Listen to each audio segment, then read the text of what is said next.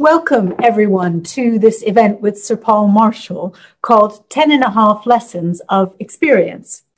Paul Marshall is the Chief Investment Officer and Chairman of Marshall Wace, which is one of the largest global hedge funds in the world, based in London with 48 billion in assets under management. But in addition to that, Paul has a very special place for us at the LSE because he was the founder of the Marshall Institute for Philanthropy and Social Entrepreneurship. And he's also the supporter of a beautiful new building, which is going up in Lincoln's Inn Fields, which will house our accounting, finance, and management departments along with the Marshall Institute. In addition to that, Paul is the founding trustee of ARC, which is a children's charity, which supports and manages 39 primary and secondary schools in deprived parts across the UK. And for that, he was knighted in Her Majesty's Birthday Honours List in 2016 for services to education and philanthropy. Paul, we are thrilled to have you here, and you and I are going to have a conversation about your new book, 10.5 Lessons of Experience. So I'm going to start with asking you to tell us a little bit of the history. How did Marshall Wace come about, and how did your philosophy of investing evolve over the course of the establishment and growth of the company? Thank you, Minouche, and thank you for inviting me, and it's an honor and pleasure to be with you. Marshall Wace started in 1997, so 23 years ago, and it was Ian Wace and myself. We started with $50 million under management, of which 25 million came from George Soros, who is a LSE alumnus, and 25 million from families and friends. And in those days, that was a lot. Now people start with much bigger amounts. And Ian came from a background in trading. He was head of global trading at Deutsche Bank, and I came from a background in traditional fund management.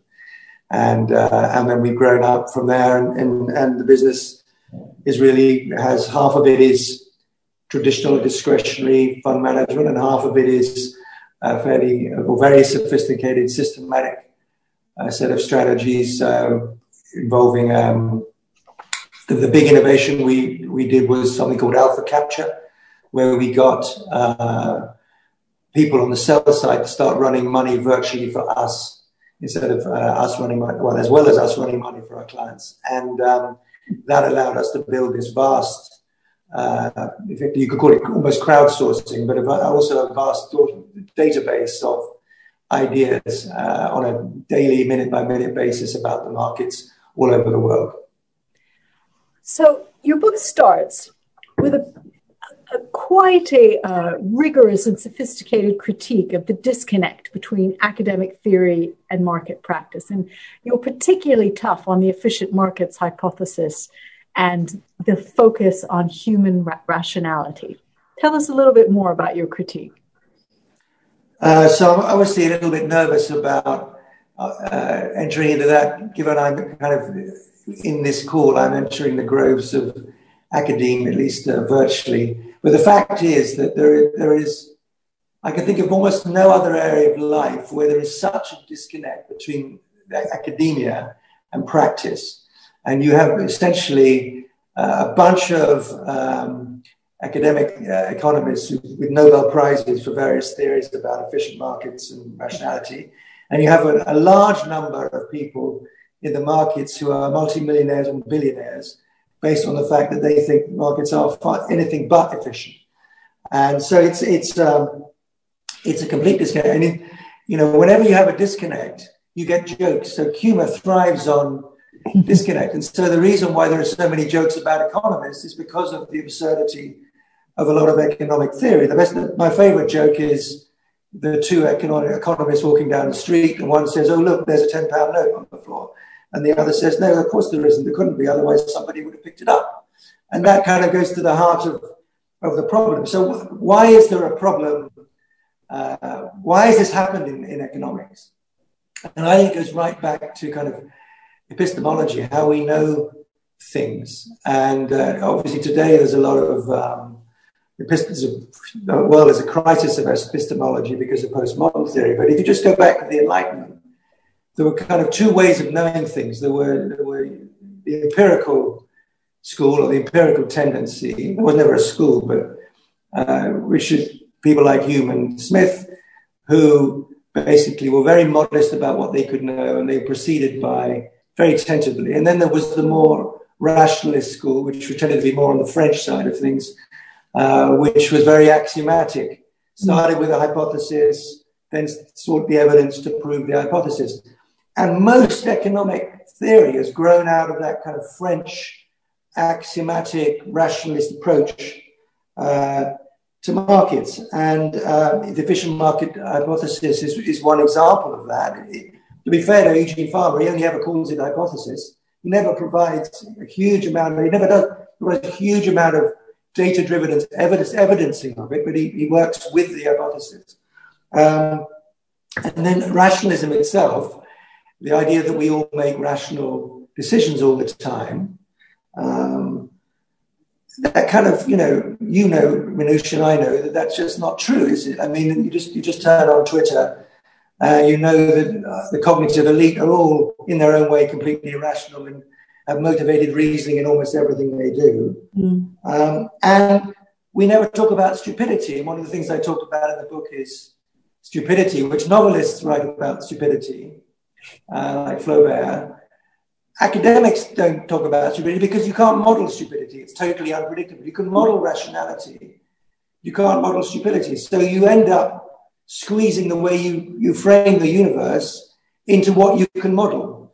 And I do stupid things. 40% of everything I do is stupid. We do in the markets, you do stupid things all the time. So we all do stupid things all the time. But the academic world can't cope with that because they can't model it. So we've ended up with a kind of this set of theories which are divorced from this world which I operate in, which is complex, constantly changing, non-linear, et cetera, et cetera, et cetera. So the two places are very just different places. So the other famous economist joke, which resonates with your views on rationality, is there are two economists walking down the road and one of them loses their keys and he keeps looking under the lamppost for his keys. And the other one says, but you lost your keys way back then. This is where I can see. Voila. That's exactly it. I wish I'd known that joke for the book. It's perfect. It's great. So you have a lot more sympathy for thinkers that have taken a more behavioral approach to decision making. People like Kahneman and Tversky and Minsky and Soros. And you talk a lot about the fallacies in investing, the gambler's fallacy, the mean reversion, the risks of overconfidence, stupidity, etc. Tell us a little bit more about why you think those more behavioral ways of thinking about how markets operate are more relevant. I mean, they're relevant. The proof of that is that we actually have embedded a lot of that work in the way we analyze our managers, analyze the contributors, the people who send ideas to us, analyze ourselves. And it's completely part of our daily working process. So I have an optimism bias, so I tend to be over-optimistic about things and extrapolate too far. My partner Ian, who's basically a trader, I don't think Danny Kahneman and Tversky talk about mean reversion as such, but we call it a mean reversion bias. The closest thing is gambler's fallacy, which is if you flip heads, it's more people think the next thing is more likely to be tails. I mean, that's the and then there are very things there are cognitive biases that we integrate very specifically and mathematically to work. So the best example is disposition bias, which is the tendency of people to cut their winners and hold on to their losers. So you can get people. We have live cases, and I wrote about one in the book, of people who actually have a very high success ratio. So their percentage of winning ideas is kind of 65, 70%. But because they cut them too early and they hold on to their losers, they actually end up losing money. And That's disposition bias. It springs from a lack of self-confidence. And you can be trained out of that bias if it's pointed out to you and you're shown what you're doing wrong. And the other one is absolutely part of what we do with everybody is anchoring bias. So almost everybody anchors to the way they started doing things. So whatever they did at the outset, unless it was a complete failure, but if they've done something and it worked for a year or two, they become very anchored in that way of managing their portfolio, managing their exposures, the way they trade. And that's we do have some success in getting people to change that, but anchoring bias is the worst and most difficult bias to deal with. So in chapter 6, you talk a lot about the kind of how to get the balance right between concentration, which delivers high returns when you've got a good thing going, and diversification, which spreads the risks around and kind of homogenizes things a bit. Say a little bit more about how to get that balance between concentration and diversification. So, diversification is one of the really good things that's come. The modern portfolio theory, which came from Markowitz, is one of the really good things that's come out of academia. It came out of Chicago, yes, well before Eugene Fama, and it's such a good theory. I mean, Markowitz described it as the only free lunch in finance, and because it's genuinely, it reduces your risk and it adds therefore to your return per unit of risk. It's become very embedded in all of finance, and it's led to many of the worst abuses in finance. So whether it be junk bonds or CDO squared, they all were built on diversification, essentially. But the problem is what they were doing was diversifying bad assets and still getting a better result than you might expect. Yeah. So the really good successful models of investing now try to diversify good assets or good return streams, which is how our business model has evolved and how the most successful hedge funds have evolved. Now, there is the other side of that, which is the Warren Buffett style of investing, and he would say, you've got to be concentrated, and diversification, he said, diversification is a protection against ignorance, which is actually a pretty arrogant statement. He said, if you know what you're doing, you don't need to diversify. Yeah. It's actually not true. Warren Buffett, I wasn't that rude about him in the book, but he basically, his Sharpe ratio, there's been a study of it since it's only about 0.7. So he is, over the last 10, 20, 30 years, his returns, quality of his returns have deteriorated a lot. And that's partly because he has this very high concentration. And it's owned by his position. He's owned by his positions, basically. And so the holy grail is to combine concentration and diversification. So how do you do that? Well, you have, on the one hand, you have a bunch of people who fancy themselves as Warren Buffett, and they run small amounts of capital. So 10, 20 positions, or the ones those that count. And then you combine them together in a fund so that the client receives a highly diversified product. And that's how we've ended up thinking about both in ways we've done at Alpha Capture and in the way we've run our managers. Interesting. Very interesting model. Very interesting. So let me ask a little bit about Marshall Wace and its sort of almost unique approach to combining traditional fundamental investing with systemic, more quantitative investing. Your eighth rule, your eighth lesson of experience is a machine beats a man, but a man plus a machine beats a machine. So can you say a little bit more about that?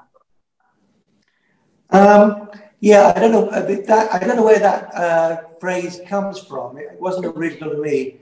And it kind of can be traced back to Garry Kasparov after he lost to Deep Blue. And he said something along those lines. You take the strategic vision of a man or a woman and combine it with he called the tactical acuity of a machine.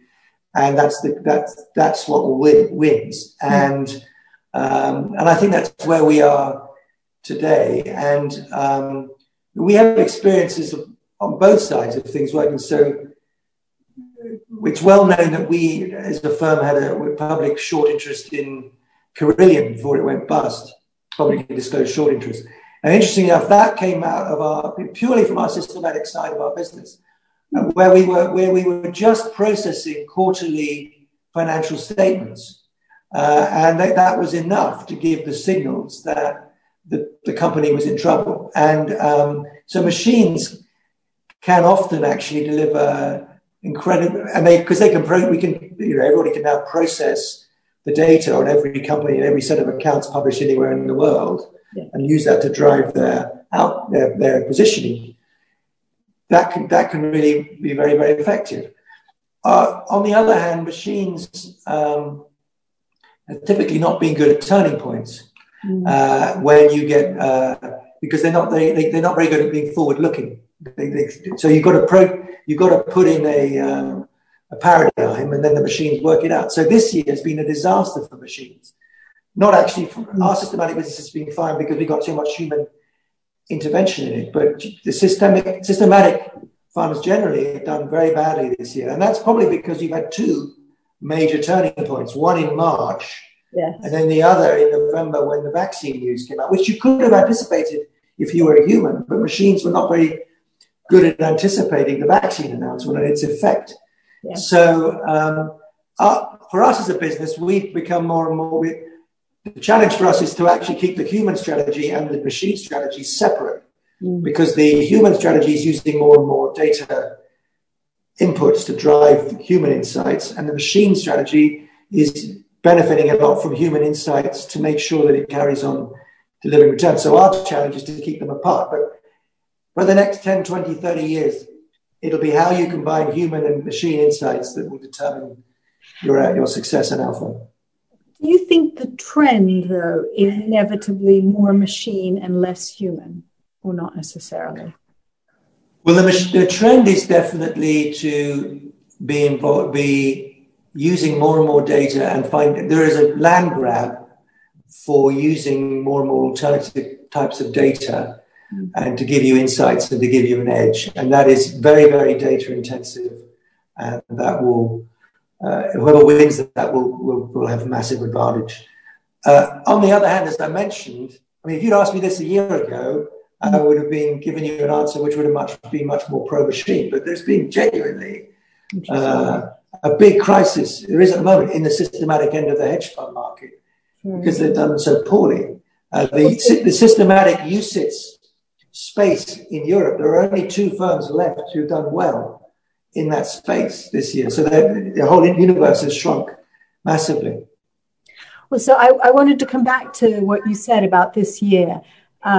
Your ninth rule is around risk management, and you say you need to respect uncertainty. So 2020 was presumably a huge test of uncertainty and risk management. And what has it meant for you? And you've already said that many in the industry have suffered in 2020 because of that uncertainty. What has it meant for you, and what are the lessons you take from 2020? Yeah, so I mean, this is also something that goes back to great economic debates, and there was a big debate in the 20s and 30s with Keynes and Frank Knight. Exactly, versus Frank Ramsey and so on. Yeah. And Keynes supposedly lost that debate, but I think he was right. And Mervyn King wrote a book last year, a very good book on radical uncertainty, and which I found very inspiring, and I completely agree with it, because in risk management, the great art and skill is to work out what is uncertain and what is more certain. Everything is slightly uncertain, but there are things that are deeply, radically uncertain, which you can't quantify. That's the definition of radical uncertainty.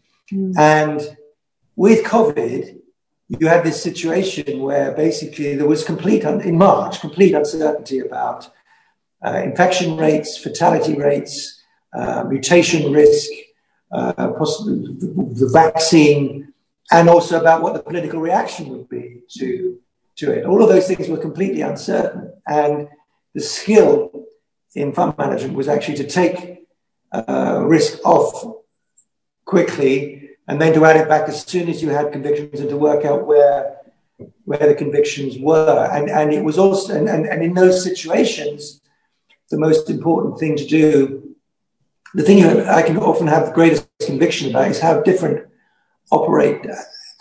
actors play their part in a market and in a crisis. So you know what the Fed's going to do, because it's actually a textbook. Mm-hmm. So once the Fed started getting involved, that actually provided more clarity. And you know to some degree what governments are going to do. And then, at least as soon as you do that, then you know what actors are doing. So market is this huge ecology with different players, and you have to work out what the players are doing and how that affects policy, and then be willing to act quickly.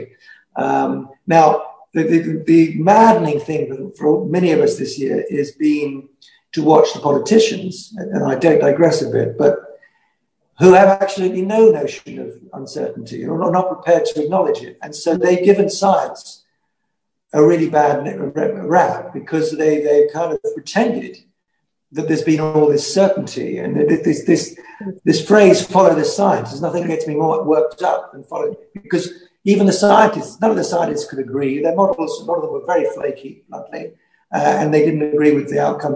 And let's just acknowledge that. Yeah. Let's recognize the uncertainty, and then when you get to markets, you've got to start with that modesty in front of what you're facing, and then gradually build the certainties, and then act when you have them. Yeah, very true. So true. So true. So let me turn to the 10th chapter in your book. One of the things you say, it reminds me of something that someone I admired greatly called Faisal Abid, who used to run something called BRAC, which was the largest NGO in the world that fought poverty. And he would always say, small is beautiful, but big is necessary. And so your 10th rule is size matters. And I think that's about scale and the informational advantages that come with scale. Say a little bit more about why size matters. Oh, well, I'm not saying the same as your NGO friend, actually. Small is beautiful, and unfortunately now the entry barriers to hedge funds have gone up a lot, so it's quite hard for people to start when they're small. Right. But actually what I'm saying is that there is this great unwritten deceit, unspoken deceit in fund management, which is that people try to be as big as they can. Normally just because it's in their interest to have a lot of assets under management, so they get paid bigger fees. Yes. But in fact, size is an impediment to performance once you get to a certain level. And I lived that. My first firm, which was a great firm called Mercury Asset Management, it was the largest manager of pension funds in Europe. But they grew from 11 billion when I joined to 180 billion under management, which was a lot in those days. And they got too big, and they were owning 10% of most FTSE companies. And the positions, they didn't own the positions that owned them. If they were wrong, they couldn't get out in time. And so we've grown at Marshall Wace by basically regularly closing. 3 years in, when we reached 2 billion, we gave back a quarter of the capital. And it was only when we found new ways of innovating and running money, new sources of alpha in a different way, that we allowed ourselves to grow. So I'm actually saying size is a real impediment to performance. Oh, that's interesting. In most places. And so you don't let yourself grow too big? No. I mean, which is a paradox, is we're quite big for a hedge fund, but we've actually closed everything all the way along. Yeah, very interesting. Right. So another big theme in the book is fallibility. And your 10.5 rule is that, like with politicians, most fund management careers end in failure. Is that true? Well, first of all, the point it's about... It's true for politicians, but it's also true for fund managers? I think it is. So I'm in a dangerous place to say it. And first of all, on fallibility, one of the things I talk about in the book is the idea of success ratio. So percentage of winning trades. The best fund managers in the world have a success ratio of 52-53%, which means 47% of the time they're wrong. So every day you feel a schmuck.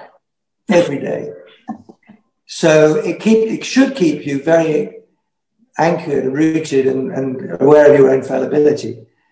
But the problem with one of the problems with fund management is that fund management, for those who attach a lot of importance to money, people get revered because they've made a lot of money.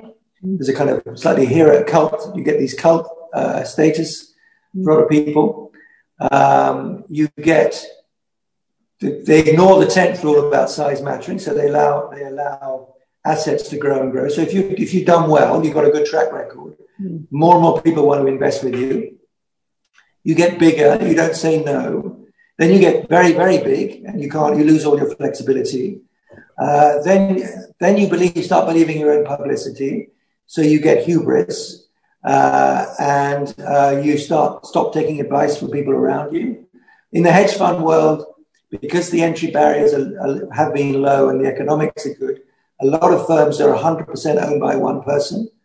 So that's very easy in that situation to not brook any contradiction. Yeah. So the likelihood of all these factors coming together is high. I mean, Neil Woodford in the UK is classic. Almost all of the ingredients were there for that blow up. Julian Robertson in the States, a lot of US hedge funds have ended up blowing up and making a very poor weighted average return for their investors over time.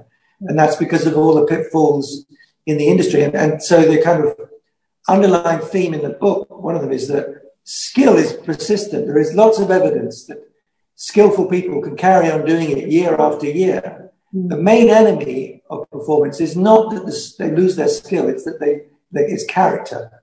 They blow up, they get arrogant, they start believing their own hype. And so that's why most of us end up failing.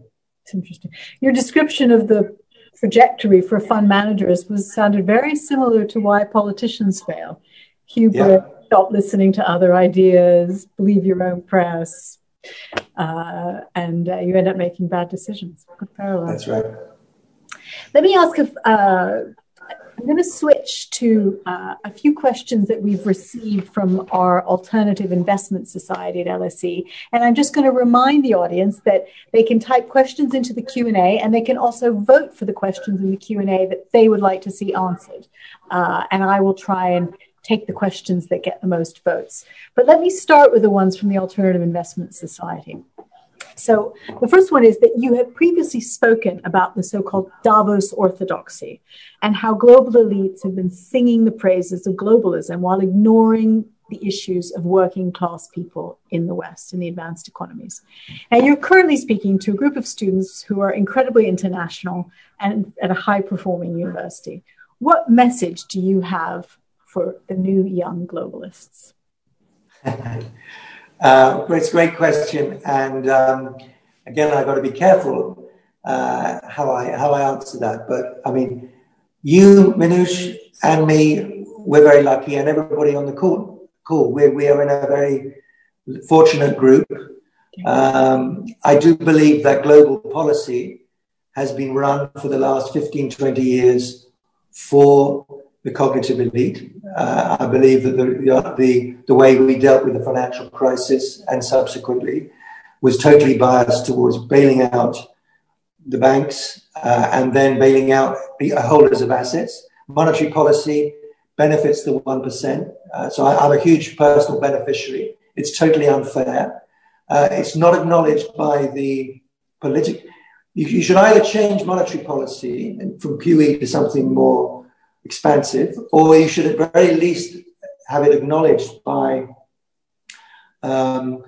politicians so that there are fiscal policy adjustments to offset it.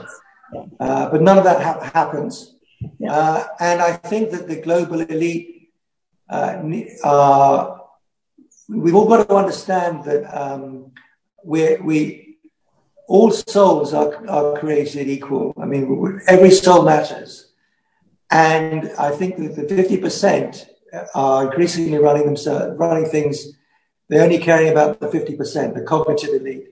And there is a lack of empathy and care for the people who've not participated in higher education and are benefiting from the system.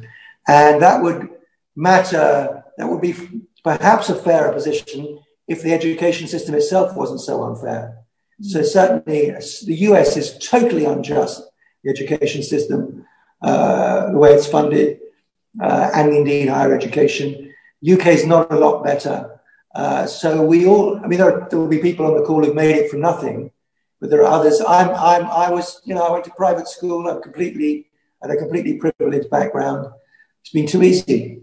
And therefore, our focus needs to be on what Hillary Clinton called the deplorables, the 50 or 60% of the population who have been left behind by these changes. That's what our overwhelming focus should be on. And of course, I don't call them deplorables. Yes. Well, that term, she was much criticized for even using that term. It revealed a certain attitude. Very good point. So let me, actually, while we're on this theme, I'm going to take the first question in the chat, which has the most votes, which is from Julius Weitzel, who's at the University of St. Gallen, actually, in Germany, and listening from Germany. Switzerland, isn't it? Yeah, sorry, yes. His BA student. Oh, I'm sorry. He's in Switzerland, but he's a student from Dusseldorf. He's from Germany. Very good. You're right. He's absolutely studying in Switzerland. How do you see ESG criteria impacting your daily decision-making in terms of investment opportunities? Is ESG becoming the new normal in terms of investment criteria? And how do you... So in the last 2 years, it's been completely transformational for our business. And there are, there's a huge amount I could say about that. The main thing to say is that historically, ESG as a criteria, there was no, despite what a lot of the press said, there was actually no evidence that ESG was a driver of superior returns.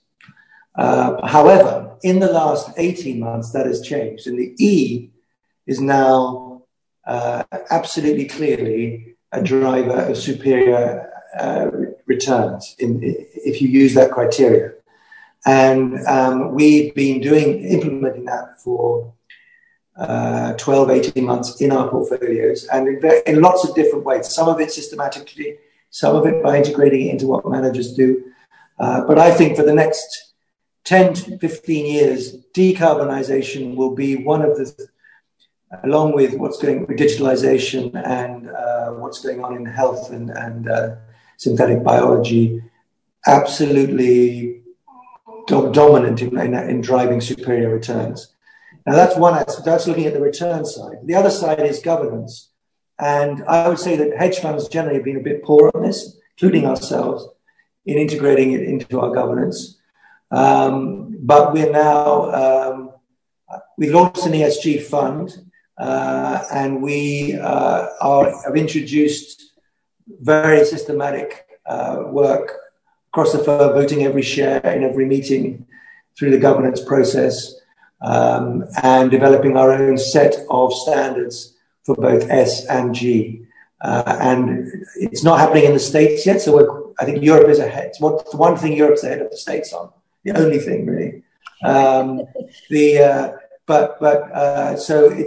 It's actually a business opportunity for us as well to be a leader in that space. But it's really massive. It's one of the biggest things happening in our industry. Actually, on that theme, we recently did a session with Ronnie Cohen on impact investing, and arguing that the City of London should position itself as the sort of center for ESG and impact investing, because, as you say, it's slow to happen in the US. Yeah. Do you think that's possible? And what would the city have to do in order to become the place that sets the standards, that has the big pools of capital and so on? Well, I think you're right. The key, probably the two key things are setting the standards and having a big pool of capital allocated to it. And the standards are coming from various different parts of Europe. So Sustainalytics is based in Holland. UNPRI is based in London. There are different standard bodies competing. Mark Carney's role is very helpful because he's based in London and he's one of the biggest global advocates.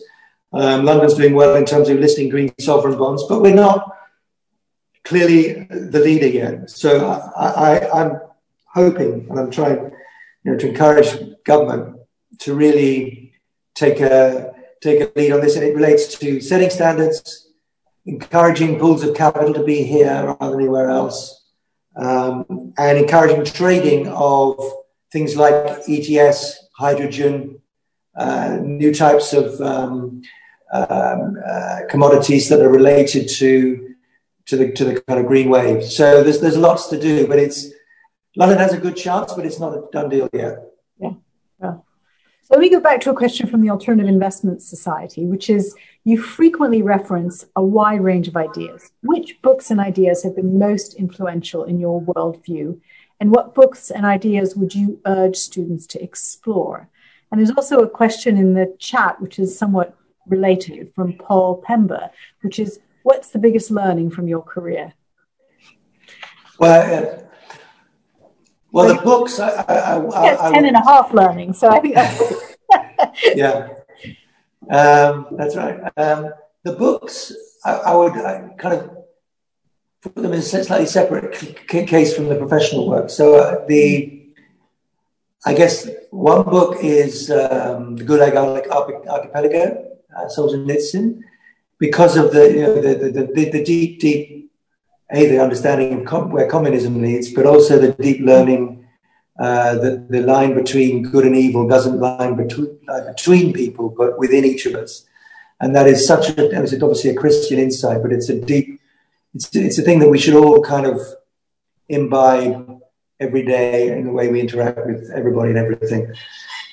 George Orwell, not because of 1984, kind of freedom of expression, but Road to Wigan Pier, understanding the nature of socialism.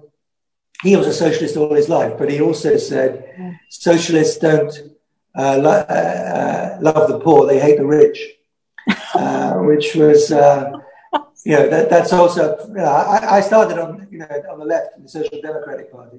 So I've had experience of that. And I think there's a large element of truth to that. I'm a big fan of Jordan Peterson. The third book, I think it's incredibly important intellectual. And his book, not the 12 Rules of Life, but Maps of Meaning, which is about understanding meaning in a postmodern world. So and I would recommend everybody to read that. It's a remarkable book, very different from the 12 Rules of Life, and how you think about meaning now. So those will be some examples. In terms of lesson for the career, I mean, well, I've written, as you say, the book was deliberately titled, by the way, Lessons from Experience rather than Rules. And that was intended to kind of give an idea of fallibility as well, because it's the idea that we're constantly learning. I would never turn a lesson into a rule. We've just been learning and learning and learning, and we'll carry on learning. And most of my lessons are from my failures. And I was lucky enough that I failed really badly in my early stage of my career, actually around the Gulf War. Actually, there's a question in the chat, in the Q&A from a Matthew Norris, says, what is your biggest career mistake and what did you learn from it? So, so I got the first Gulf War. I got very bad up about the effect on the oil price. So I was long all the oil service companies, typical rookie era, and before the invasion. So I thought once the troops went in, there would at least be a few weeks when these things would go up. And I remember my wife's uncle, who's quite experienced, said to me, "Don't worry, never underestimate the American military."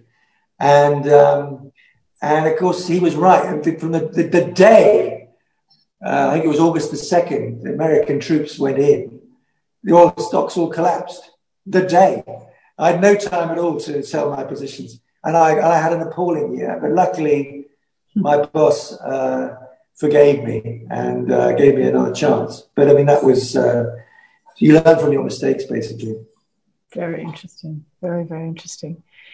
Let me actually, another question from the Alternative Investment Society, and then I'll go back to the Q&A.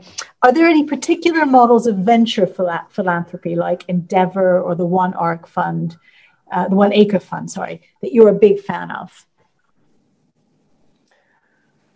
Um, well, I would. I think both of those are quite sophisticated and developed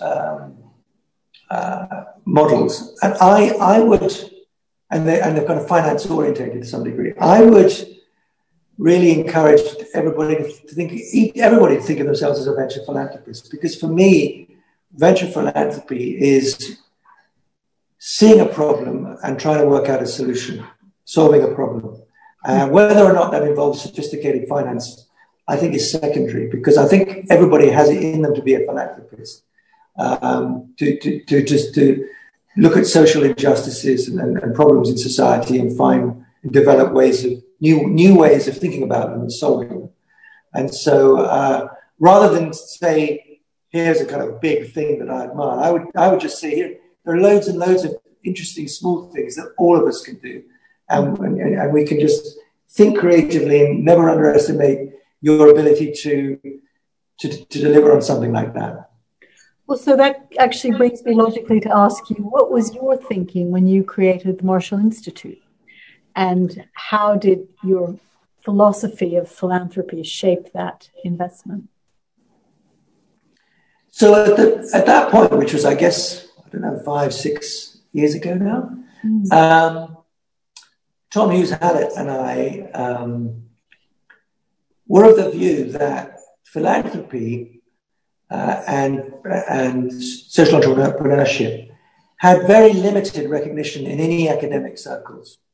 And the problem was twofold. One was that actually there's very little academic study of the nature of altruism, what does philanthropy mean, what are the incentives around that, Adam Smith wrote The Theory of Moral Sentiments before he wrote The Wealth of Nations. That was all about altruism. But nobody's ever carried on that work. And that's one set of issues. And then the other is that there was no real place to teach people the skills of venture philanthropy in the same way as you learned an MBA. I mean, I did an MBA, one of the best years I spent of my life. And it gave me a lot of useful skills. And yet nobody was providing that for budding philanthropists. So we said, well, let's try and do this. And the interesting thing was, as you know, we went to all the main academic institutions in the UK. And one of them, who will remain nameless, their reply was, well, jolly interesting, but I'm not convinced that philanthropy is a proper academic discipline.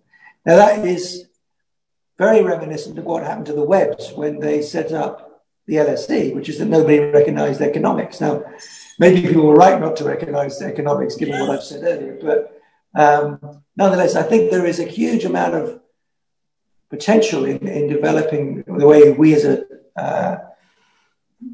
think about philanthropy. And the final thing I'd add is the younger generation, the 20-year-olds and 30-year-olds, are much more interested in altruism and giving things back than my generation was. And bravo to them. And, I apologize on behalf of my generation, which is much more materialistic.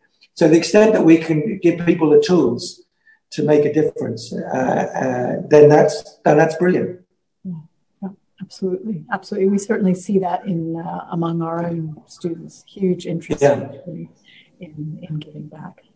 Let me turn to a couple of more kind of investment-oriented questions. One from Jigar Patel, who's LSE alum. What are your thoughts on trade execution and transactions costs? And what techniques do you use to minimize market impact given the large positions that you're executing?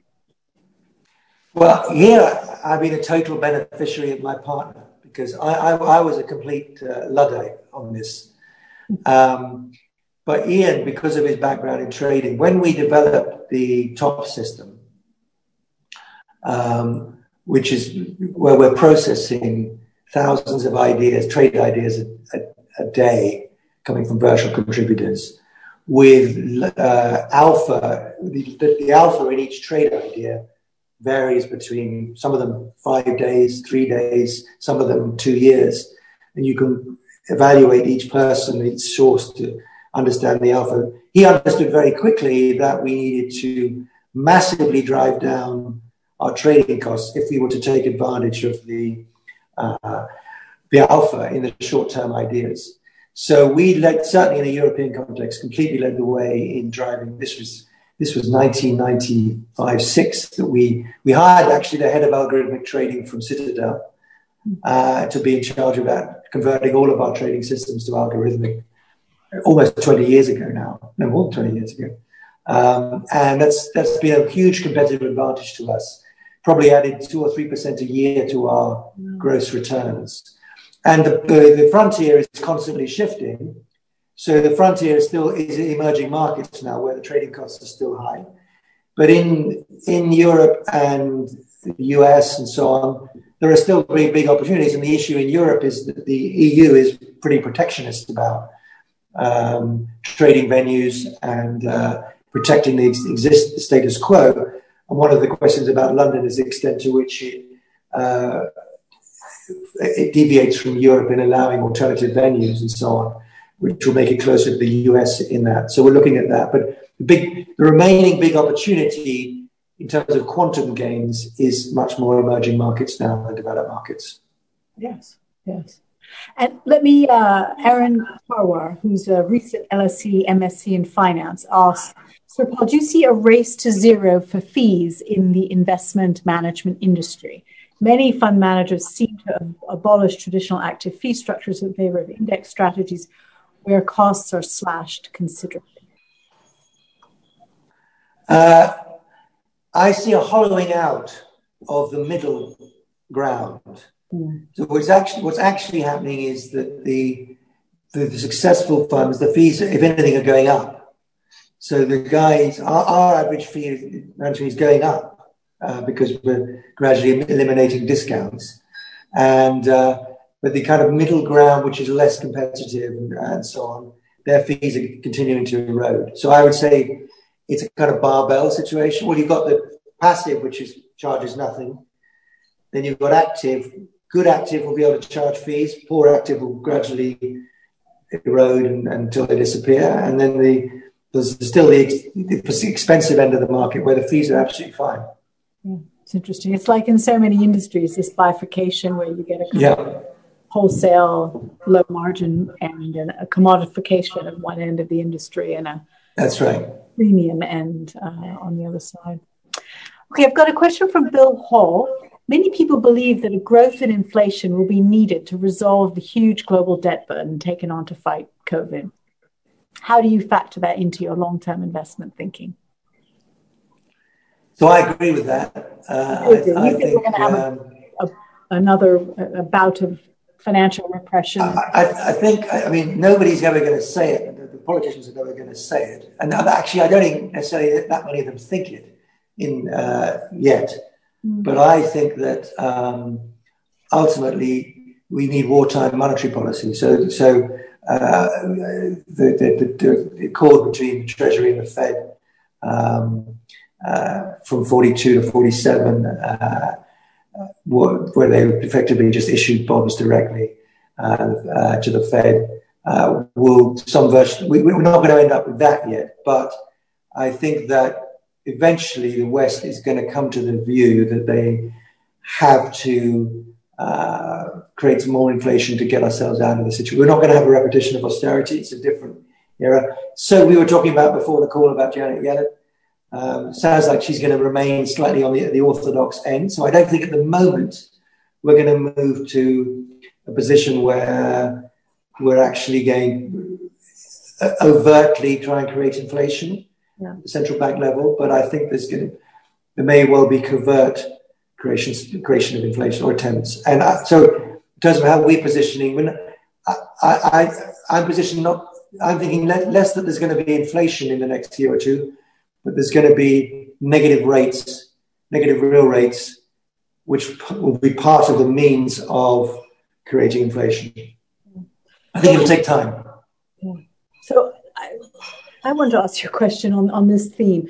I mean, the current problem as a former central banker is that we can't seem to generate any inflation. Inflation is incredibly low, and that's why interest rates are so low. And of course, the fundamental driver of this is that world savings are very high relative to investment. And people are saving a lot because they're getting, because populations are aging. Hence, not surprising that the bits of the world that have the lowest interest rates are Europe and Japan, which are aging most rapidly. But it seems to me that the real solution to generating a bit of inflation and getting interest rates up off the floor is to increase investment. So the problem is not saving is too high; it's investment is too low. And if you could generate more investment demand, you could then see a rise in interest rates. Yeah. Why do you think investment is so low in the world when there are such huge needs everywhere? I think that's partly because of a prevailing orthodoxy about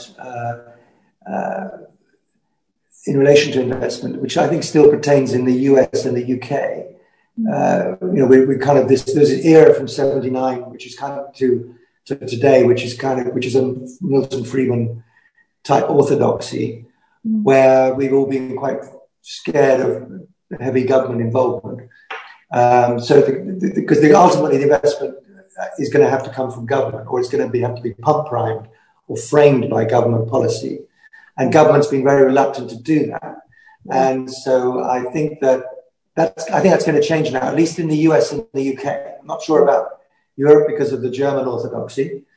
I think the second point, we go to the corporate sector. I think there's actually much more investment than we allow, but it's not classified as investment because the nature of the economy today is that a lot of the ways companies invest is actually R&D, which we don't classify as investment. But ultimately, everybody's now being paid through the bond market to invest. And governments, I think, are finally taking the hint. So I think the US and the UK will lead the way in really wrapping it up. The other things I would add as reasons why we haven't had inflation are demographic and disruption. And Japan, which is ahead of the game, if you like, in this, they've got this big demographic problem, which the US and the UK don't have, which has added to their inability to create inflation. But I think that in due course, it's going to happen because governments, I think the orthodoxy is going to shift more and more towards allowing governments just to spend. Yes, interesting. Okay, I'm going to go back to questions from Ilya Korobov, who is an MSc in Finance alumnus of the LSE. Thank you for your conversation. It's really insightful. My question is, what is your view on value investing? Do you see current vaccine-induced rotation back to value as a turning point or rather a correction? So AQR, who were the inventor, who translated Eugene Farmer's work on factor investing into a business model, which is provide value momentum, are maybe toast now as a firm. They've had an appalling year, and even with the recovery in value in the last 3 or 4 weeks, they're still got such a very long-term problem.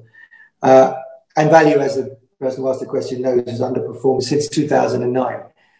My view is that we're probably going to get 9 months now of rotation into value. But value, I find it almost a completely unhelpful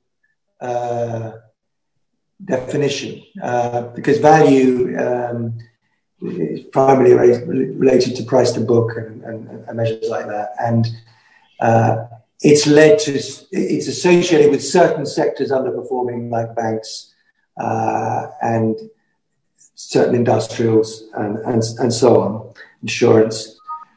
But a lot of those are underperforming for reasons which are fundamental. And so you can get rotation in and out from time to time.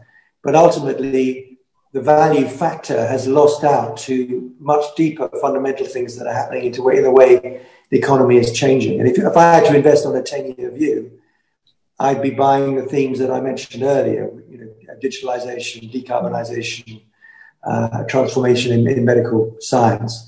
And those are going to be where you're going to make money in markets on a 10-year view.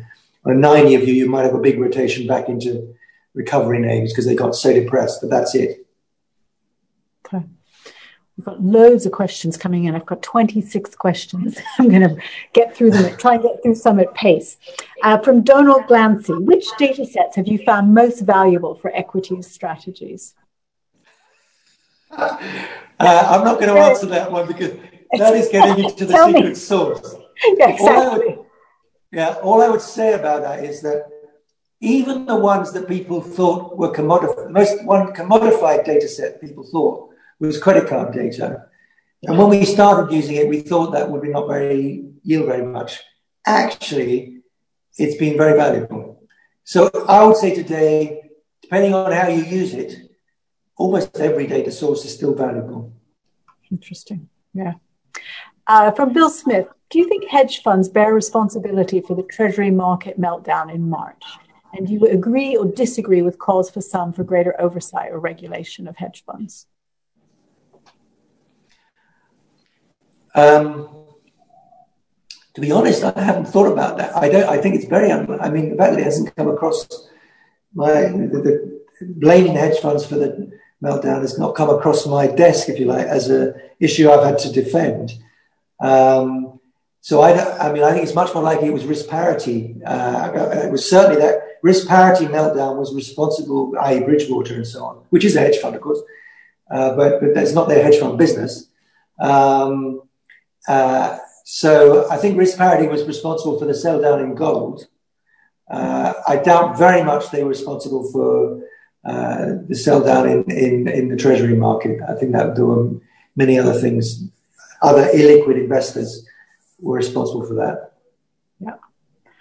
How about, let's go back to education. Jacob Straffer is asking, you said the education system should be changed so that everyone has an equal chance at a good education. What's your opinion about inheritance tax? I'm in favor of it. So I agree with Bill Gates Sr. I think the tax system is one of the best things to tax, basically, because you look at what we tax. We tax work. 60% of all taxation is on work. 20% is on consumption.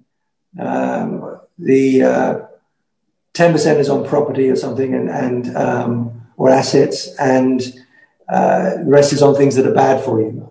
It's complete. Our tax system is industrial age, and I would have much more on things that are bad for you, as little as possible on work, and quite a lot on assets, including inheritance tax. And this impossible thing it's very, very hard politically to do, but I would start by removing all the loopholes for inheritance tax, which are advertised every weekend in the Sunday Telegraph. I get rid of all of those loopholes. Yeah, that would make you very unpopular with readers of the Sunday Telegraph, but from an economic point of view... The problem is inheritance tax. Only 6% of people who should pay inheritance tax pay it. And those are all the people who can't avoid it. So that all the really rich people avoid it. Yeah. Very good point. Let me go back to James Smith. General principles and rules of thumb you use for position sizing. Very specific question. I suspect you don't have any rules of thumb. It's probably a bit more sophisticated than that, but position sizing. We do mean variance optimization. Most of our managers, so there is like that. That's if you like, that's a rule of thumb. But all of our analysts produce price targets and downside targets, and then we put them into an optimizer, comparing them to the vol of the positions and the correlation, and that spits out recommended positions. Okay. And we don't, but we don't follow that automatically. That's a kind of a bench. We then use that as a benchmark. Okay. Let me turn to Aditya Rajan, who asks, do you see any new asset classes on the horizon that you think will be transformative? Well, there's a lot of assets that have to become more liquid and on exchange. So even the credit markets a lot of it's off exchange. There's a big process that has to happen to make much more of that on exchange. And then I think there's a lot of potential excitement in terms of pricing externalities and pricing and the carbon credit market, making that a much more bigger liquid market. And as I mentioned earlier, trading in hydrogen, trading in nitrogen, the things that are important to the to the environmental side of the things. So those will be the areas which I would like to see. And we have a tendency to commodify too many things. So Facebook has commodified human relationships, which is a disaster. But in terms of financial markets, I think trading things that relate to the environment generally would be a good thing, provided if we're putting a price on them. Very good. I'm going to turn to Andrew Ralph, who asks, given how much things have changed since 1997, what advice would Sir Paul give to a startup hedge fund manager today? You were speaking to your younger self. What would you advise?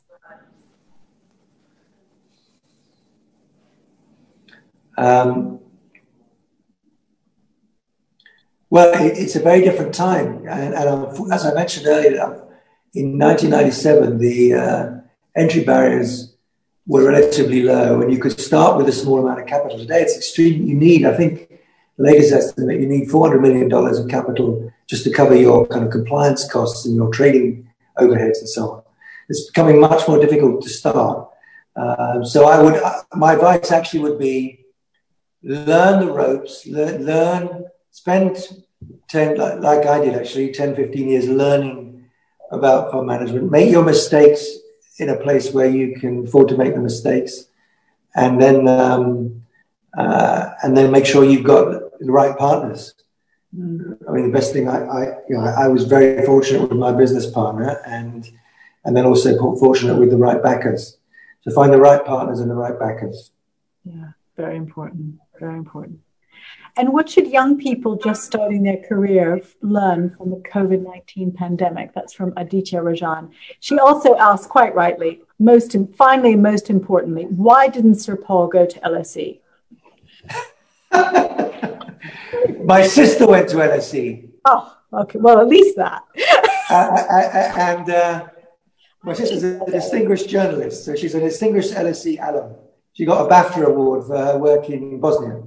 Ooh. And I wish I had gone to LSE, is the answer, because I went to Oxford and it was pretty stuffy.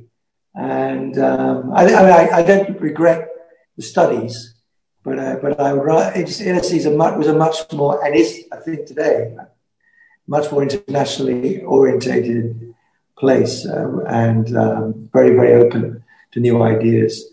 And I forgot what the first question was, but that's question was, what should young people starting their career learn from the COVID-19 pandemic? I mean, this generation, I worry about them because of course, there's all this research that shows that if you enter the labor market at a time of economic crisis, you suffer in terms of expected wages for many years thereafter.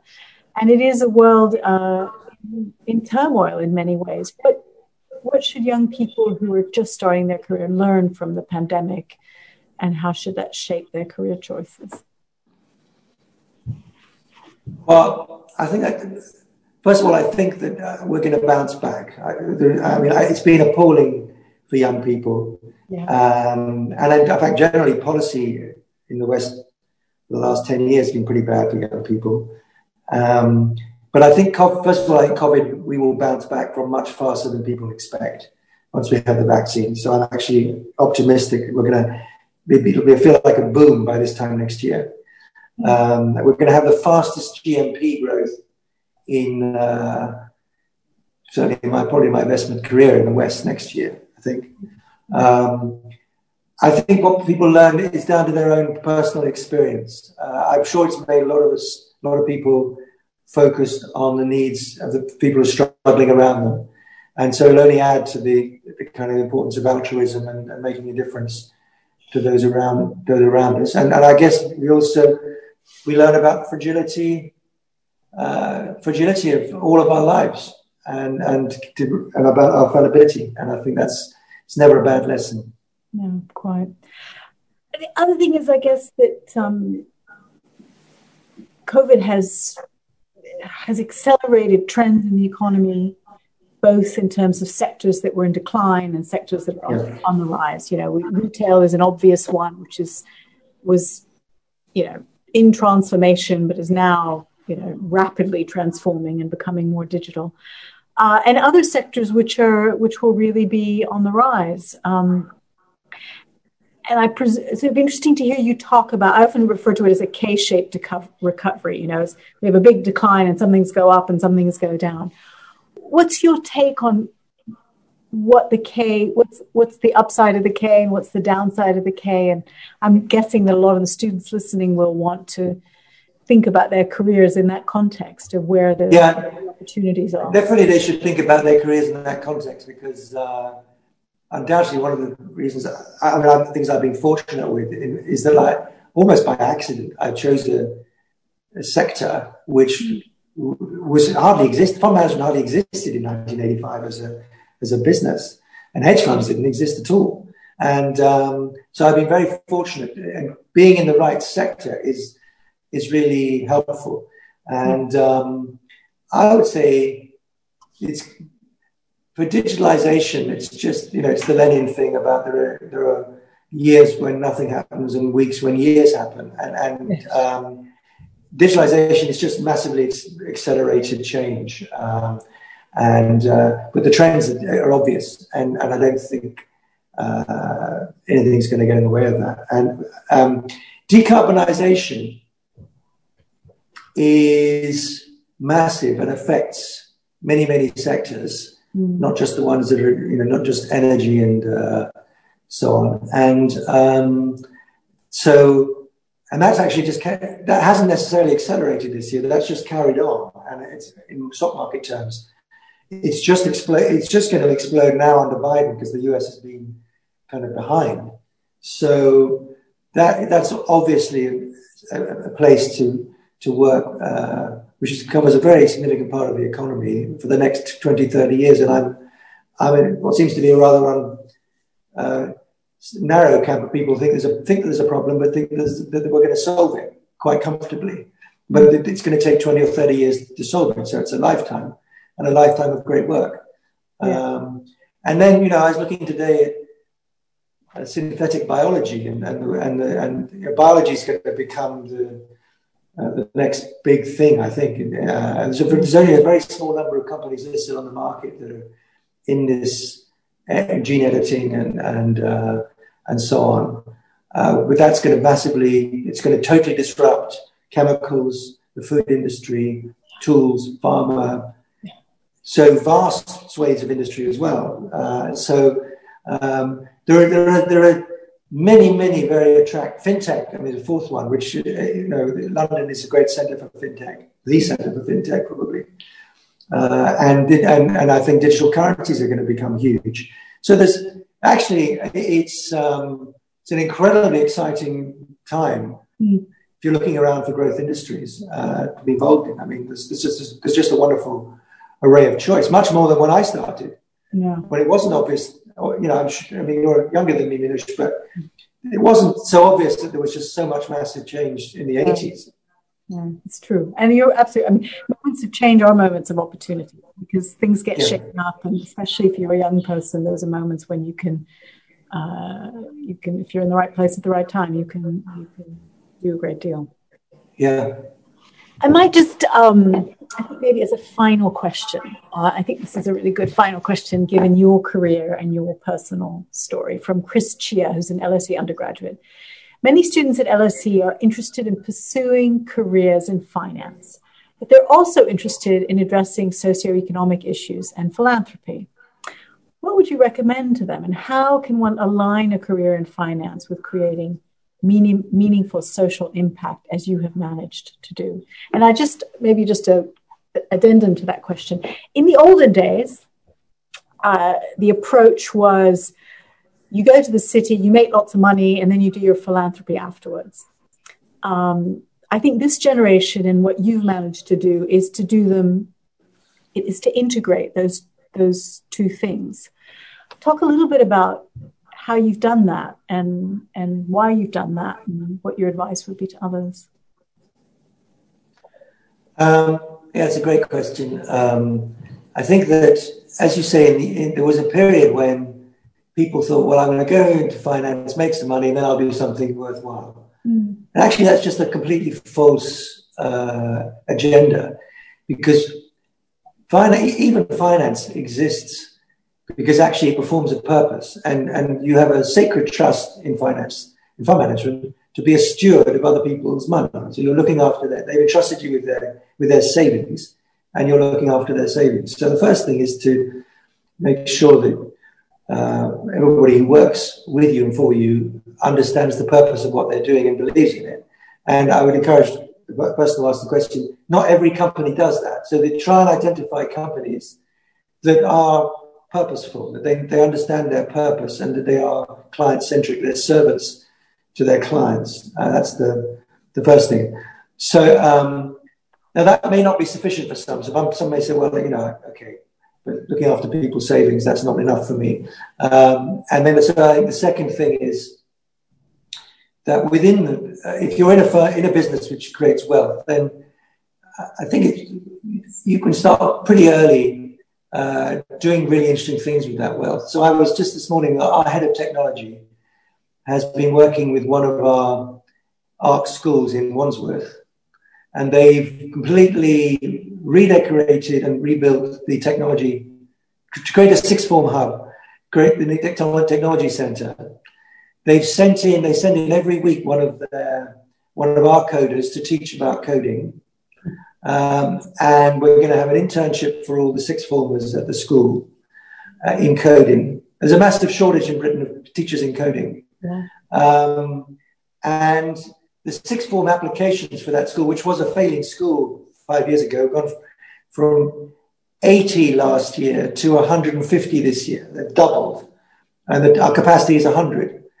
And all of the people on our tech team are doing that. It's incredibly rewarding. And now the next step is saying, well, how can we do that for the whole ARC network? How can we transform the way technology and coding is done for the whole network?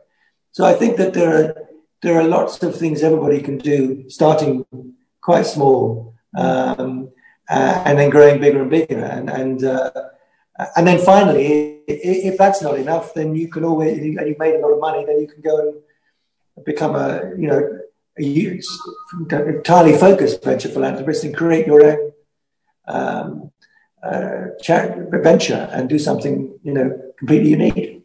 Mm-hmm. Very good, very good. Well, you end on a very encouraging and inspiring note, and I wanted to just thank you, Paul. There's so much positive feedback in the questions and in the chat in terms of the insights that you've provided, and your book is wonderful. It's full of both theory and philosophy and also practical experience, and it's a very unusual mix to get all of those things into one rather concise volume. So short.